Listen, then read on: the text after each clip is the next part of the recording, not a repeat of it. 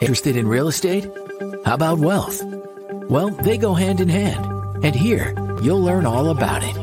Welcome to Be the Bank, a podcast where we discuss and debate the topics centered around real estate investing. Your host, Justin Bogard, shares insights into investing in real estate to create real wealth and passive income for you and your family. He'll share stories of real estate investments done right, walk you through the process of owning a real estate note, and most importantly, educate you so you can be the bank. This is Be the Bank, brought to you by American Note Buyers. Now, here's your host, Justin Bogard. Hey, Internet. This is episode number 19 on season 5 of the Be the Bank podcast, brought to you by American Note Buyers. I am Justin Bogard. Today, we're going to be discussing kind of activity versus passivity in the real estate note sector, and we'll have Mr. Richard Thornton on to help us through that conversation today. So stay tuned.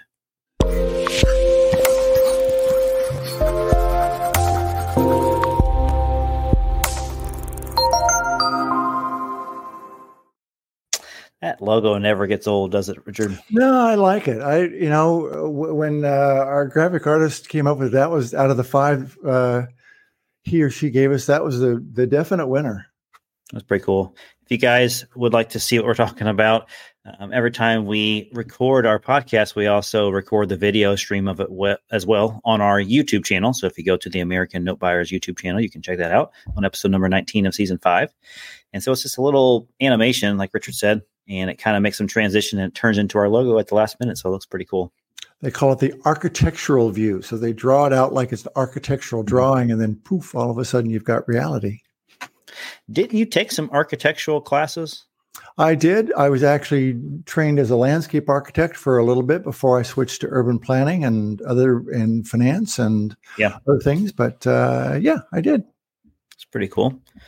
So is it finally warming up or cooling down in the Bay Area? Well, it is, but it isn't. Yes. And the reason I say that's because the mornings have been quite chilly, and it's getting up in the mid 80s in the afternoon now. So it's really quite nice. But we had probably one of the coldest summers we've had in a long time. But that has not been your case, right? You had a nice warm summer? No, it seems like the Midwest out here and the southern states like Texas, they definitely got a lot of extreme heat. We pegged 100 a couple of times this summer, which isn't unusual, but it's not typically normal to go up over 100 a couple of times. But yeah, we had a consistent week or two. I want to say that was 90 to 95, which is pretty favorably warm. We usually hit that a few times and it jumps back down to high 80s. But this week isn't bad. Yesterday I got up to 80, and I think it's going to be 70 and overcast most of the week now. So it'll be getting closer to what we feel like fall. So everyone's kind of getting excited now. Hopefully the leaves will change in a month or so. Yeah. I mean, I don't know. I mean, weather in general this year has been kind of crazy worldwide. I don't know if we can attribute it to global warming or whatever, but between the fires in Canada and Greece and the floods in Libya that they're having right now and all that, there's a lot of people who are really not doing very well because of all that. Yeah, it's too bad. I don't like to see that happening. There was wasn't a big fire in Hawaii? Yes, Maui. That's right. That's another thing. I had forgotten all about that. That's huge. Closer to home. A closer to home, and a good friend of mine who runs a property management company was just about ready to buy a company that manages over 150 homes in Maui. Oh. And he was supposed to sign all the documents the day after the fire, and every house that he was going to manage burnt down. Oh my gosh! Yeah, that is crazy timing right there, huh?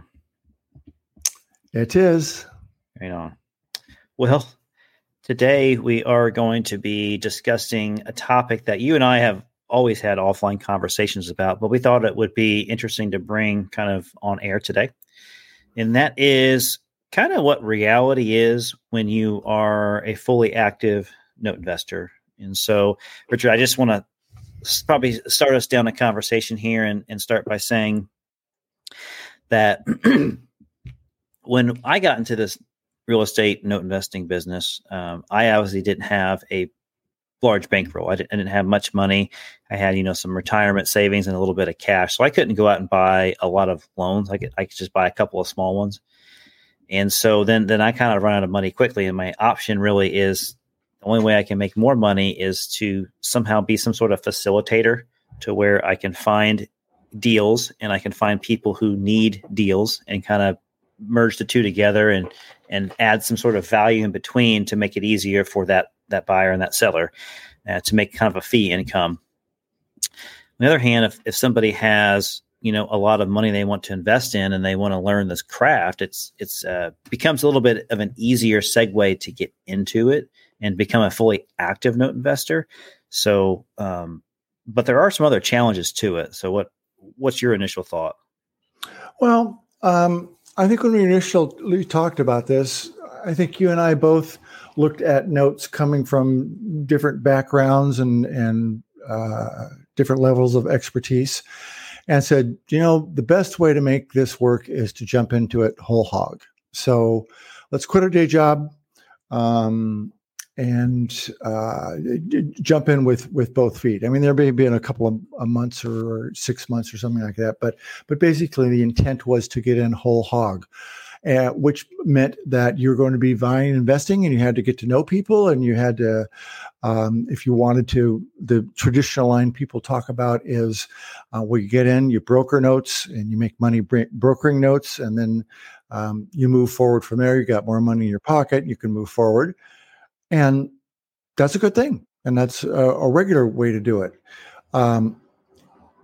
But the reality, I think, is that you have to look at the yields that you're getting. And once you get into a business full time, you've got a lot of expenses that you ordinarily wouldn't have. You're going through that right now and sort of looking at some of what we have. What are some of the things that you see are nickel and diming us in our business?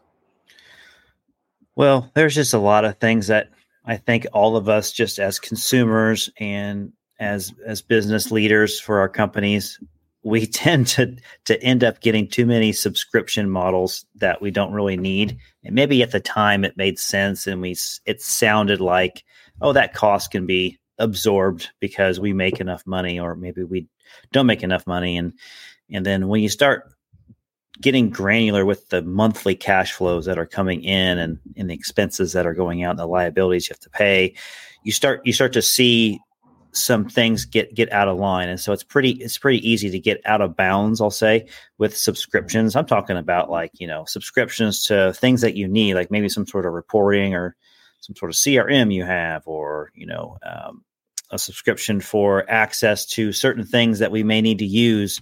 And sometimes they're just kind of nice to have, but you can live without them. And so that's when we have to decide, can we really sustain that? And so when you run a business as a note business, you really have to make sure that you understand your expenses, because this is a cash flow business, right? We are not traditionally flipping loans as a full business model. We are kind of holding the notes for the cash flow.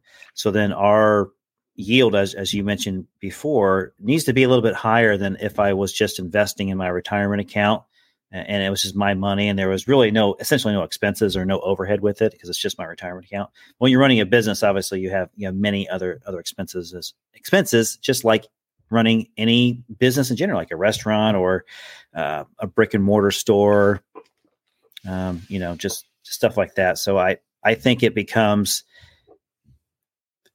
really challenging, Richard, to be honest with you. It's not, I think very few people make the opportunity to have their note business be a really thriving business. A lot of times, like any other entrepreneur endeavor that someone would go down, it becomes a numbers game. Like there's a low chance of success because of all the hurdles you have to go around and go through. And it's really a three-headed monster, Richard. Like with you managing marketing, that's a whole beast in itself, and including in that is also social media, which is a whole nother avenue of challenges to try to get your content across versus other competitors, so to speak, that are in the same market. Because our market is the United States, which is every note investor's market is the United States, right?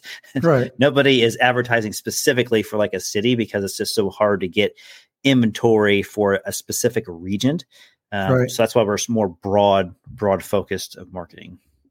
Right. So let's give everybody a little bit of context here, because without getting specifics, you could walk away with a very different attitude. So what we're talking about is, you're right, a CRM. Maybe you have Zoho. Maybe you have, the watered down Salesforce or whatever CRM, and you cost $200 a month for that. And you've got DocuSign, and that costs $50 a month. And you've got, whatever else, those little things that you have to have. And all of a sudden you turn around and you're spending $2,000 a month on this kind of stuff. And if you are like me, so I had, going into the pandemic, I had a bunch of notes, and I sold a whole lot of my inventory off because people I thought I was going to get hammered in the pandemic. You and I have talked about this, and it turns out it was one of the best sales transaction times that I could ever had. Yeah. In the first year, I sold 2/3 of my portfolio. So right now, I've only got about 35 notes left. And I am very much concerned with, and even though we're running A and B, I'm not doing advertising for my old company or anything like that. I've just got an accountant that's keeping me, my average 15% yield that I was getting is coming in around 10%. And I'm going, well, gosh, that's not really what I got into this for. Whereas that's my day to day. That's income. If I had another job, a day job, something like that, didn't have all the advertising, didn't have a CRM, didn't have a whatever, and I was just doing this on an Excel spreadsheet, my results would be a lot better. Yeah. Yeah. So it's like, once you get into this business, you really have to make a dent pretty quickly, I think, to sustain it, because some people, I would say most people now, don't get into this full time right away. I think they have to build towards it. So they maybe have a really good full time job. Maybe they're an attorney or a dentist, or maybe they're some sort of have a legal profession to where they have, some disposable income that they can invest in. And then they're just trying to build that up and understand how it works. And I think that's a really good model to get into, to build your way towards it. But just to jump in whole hog, as you said earlier, that is more difficult, and there's a low probability, getting out and making the money, because there's so many unique hurdles to go through, that even though you and I have both been through that part of the business and started our own businesses before we combined this one, it's not for everybody, I guess I would say. And it's very difficult, because I couldn't write a book and tell you exactly the blueprint that I did it may not work for you. And you could write a book and have your blueprint on how you did it, and it may not work for somebody else either. There's no like magic way that this works. If you have a franchise, right? If you're part of a franchise and franchisee, then you have a blueprint that is proven and it does work, and it works in any market, because they had it figured out and they've done it in so many different places. So. Yeah. So, I mean, I can think of several people that I've bought and sold notes with, and they're doing notes on the side, and it's actually, what's a good term? It actually helps out their practice. So they're a real estate broker, or they're a property manager, or they're Right. dealing in something that's real estate oriented already. It's a compliment. It's compliments. That's a good way to do it. Thank you. So it's complimentary. It's they don't have to advertise. They're maybe doing it through their self-directed IRA, things like that. That sort of takes care of the accounting portion of it right there. Mm-hmm. So they're not having to have an extra accountant and do all sort of tax reporting. That's a great way to do it. And that's a good way to build up, I think, a sizable portfolio and not have the headaches that you do running a regular day-to-day business. Yeah.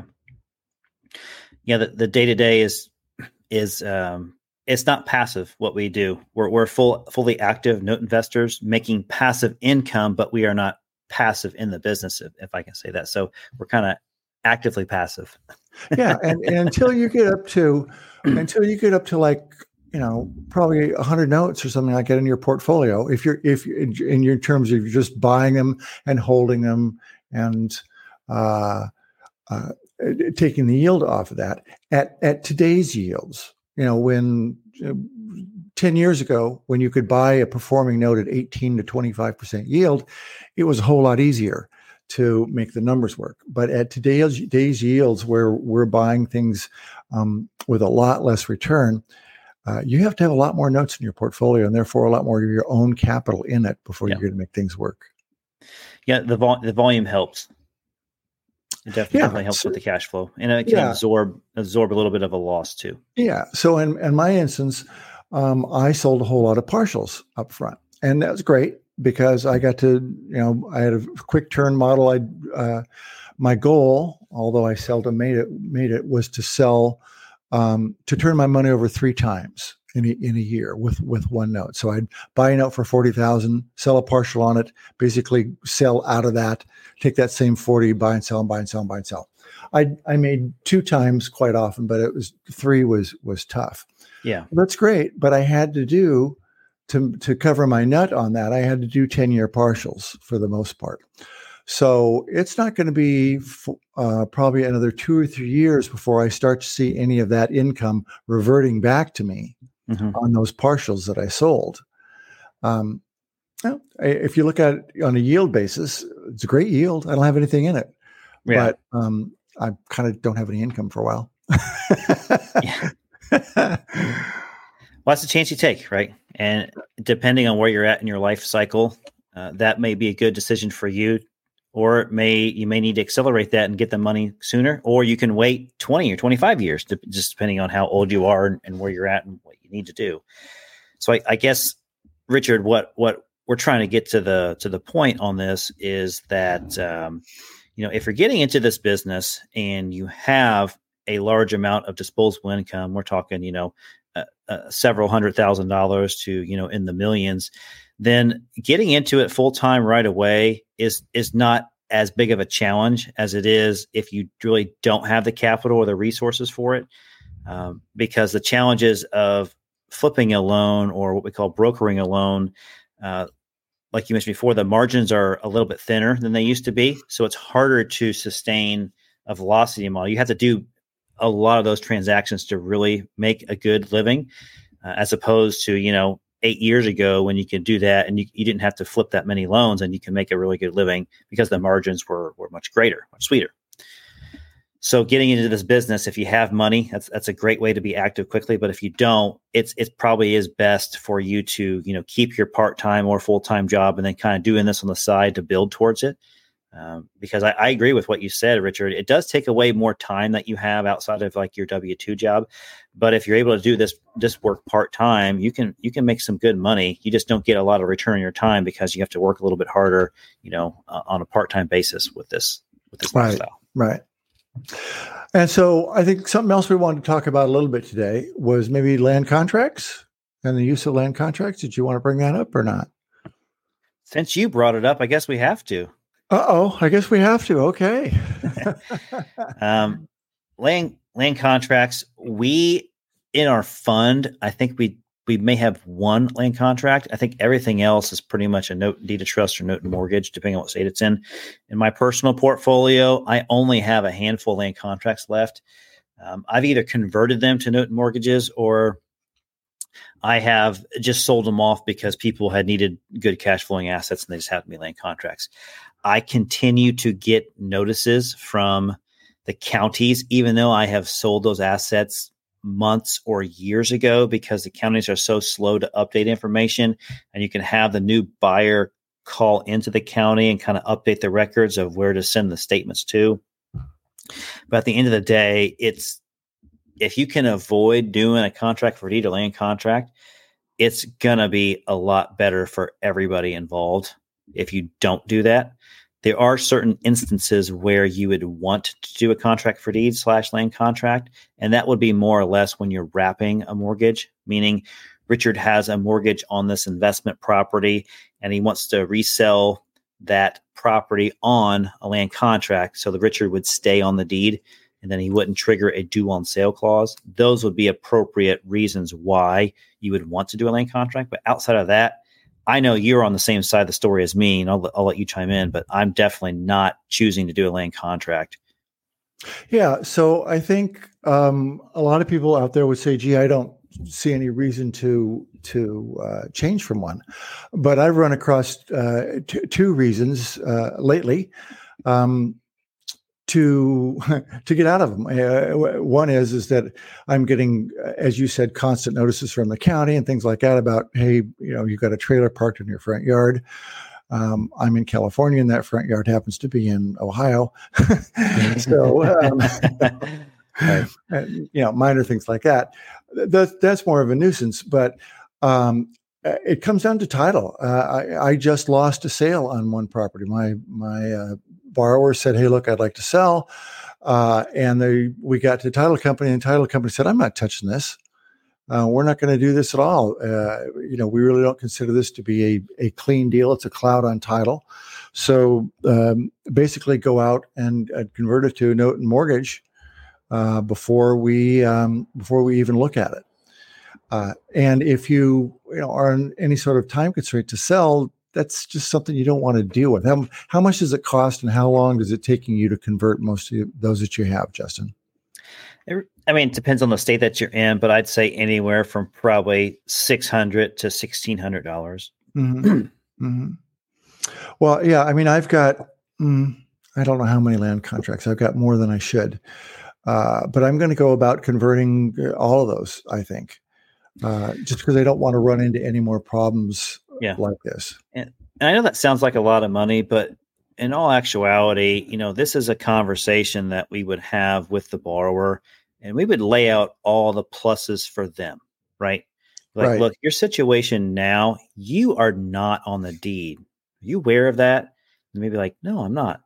Well, if you want to be on the deed, this is a way to get you on the deed. We can insure the title right now to make sure that it's clean of any, encumbrances. And then we can also get a policy that guarantees that the lien is there and that your lien is valid and active. And it gives you more protection, and it gives us more protection. And so when you go and sell the property, you're not going to have these title companies that are going to push back and say, wait a minute, this is a foreign object to us. We don't understand it, so we're just not going to move forward with it. So oftentimes I've gotten the borrowers to come forward and actually help pay for some of the costs as well. I'll pay for like the title policy because that's a general thing a seller would do for a buyer. But everything else, is something they would pay for. Recording the deed, the split the cost of generating the note and mortgage. That's kind of my answer to your question on the cost and stuff. Yeah. So that's what I came from the school of no, it doesn't make any difference, and I've slowly come around to saying, yes, it does. So we just bring that up to listeners to. It does when you have many of them. Yeah. If you just have one or two, if the opportunity presents itself, of course, go ahead and change it and convert it. It's when you have many of these, like Richard and I do, it becomes a real nuisance. Right. Getting all the notices and everything. Because at first, when you get a notice from a county, you're thinking, oh God, what happened? What do I owe on this one? You think of it like a bill that you're getting that you're just not happy about. And it turns out it's usually just some sort of notice that says, hey, the taxes are due, and this is what the assessment is on it. Or sometimes it is a bad thing where it's, hey, there's a camper in the yard that's not supposed to be there, and we're going to charge you $350 to you, and you're the deeded owner. Right. Good luck trying to explain to the county that it's a land contract and you don't really own it, but you do. Yeah. So one property I had in Missouri, the owner triggered. Actually, here's what happened: the county got wind of the land contract, and they said that he was a tenant living in the property. And I said, no, he's not a tenant. He's the owner. I said, no, as far as we're concerned, he's a tenant. Well, as soon as he was a tenant, that triggered landlord lease laws there, and they had to do a property inspection. Well, they had to do a property inspection, and guess what? They found $4,000 or $5,000 worth of items that need to be taken care of in the house to make it fit for what they considered to be occupancy by a tenant. None of them. They were just fine things. They were small things, but they were gotchas. So all of a sudden, he's saddled with $5,000 or $6,000, and just you can imagine the amount of time that I had to spend on that. And going back and forth and explaining it and blah, blah, blah, blah. Oh, yeah. Yeah. It's endless. Endless. Yeah. A lot of fun. Endless. Yeah.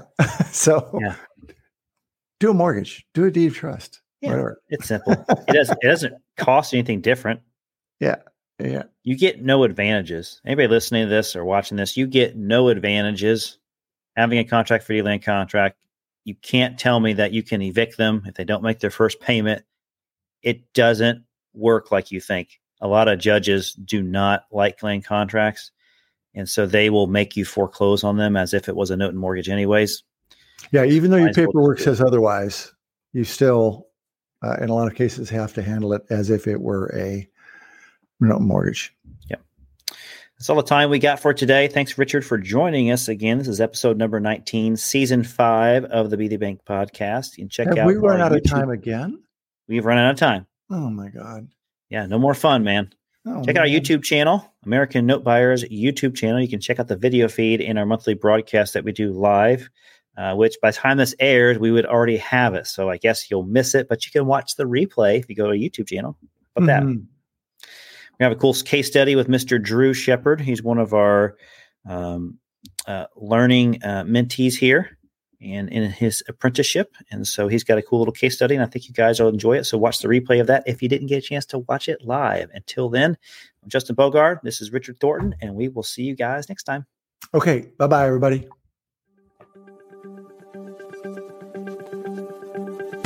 Thanks for listening to Be the Bank. We hope you learned something from today's show. If you enjoyed this episode, please rate and review us. Plus, check out our channel on YouTube and follow us on Facebook and Twitter at Be the Bank and on Instagram at Be the Bank Podcast. Be the Bank is sponsored by American Note Buyers. Thanks again for listening.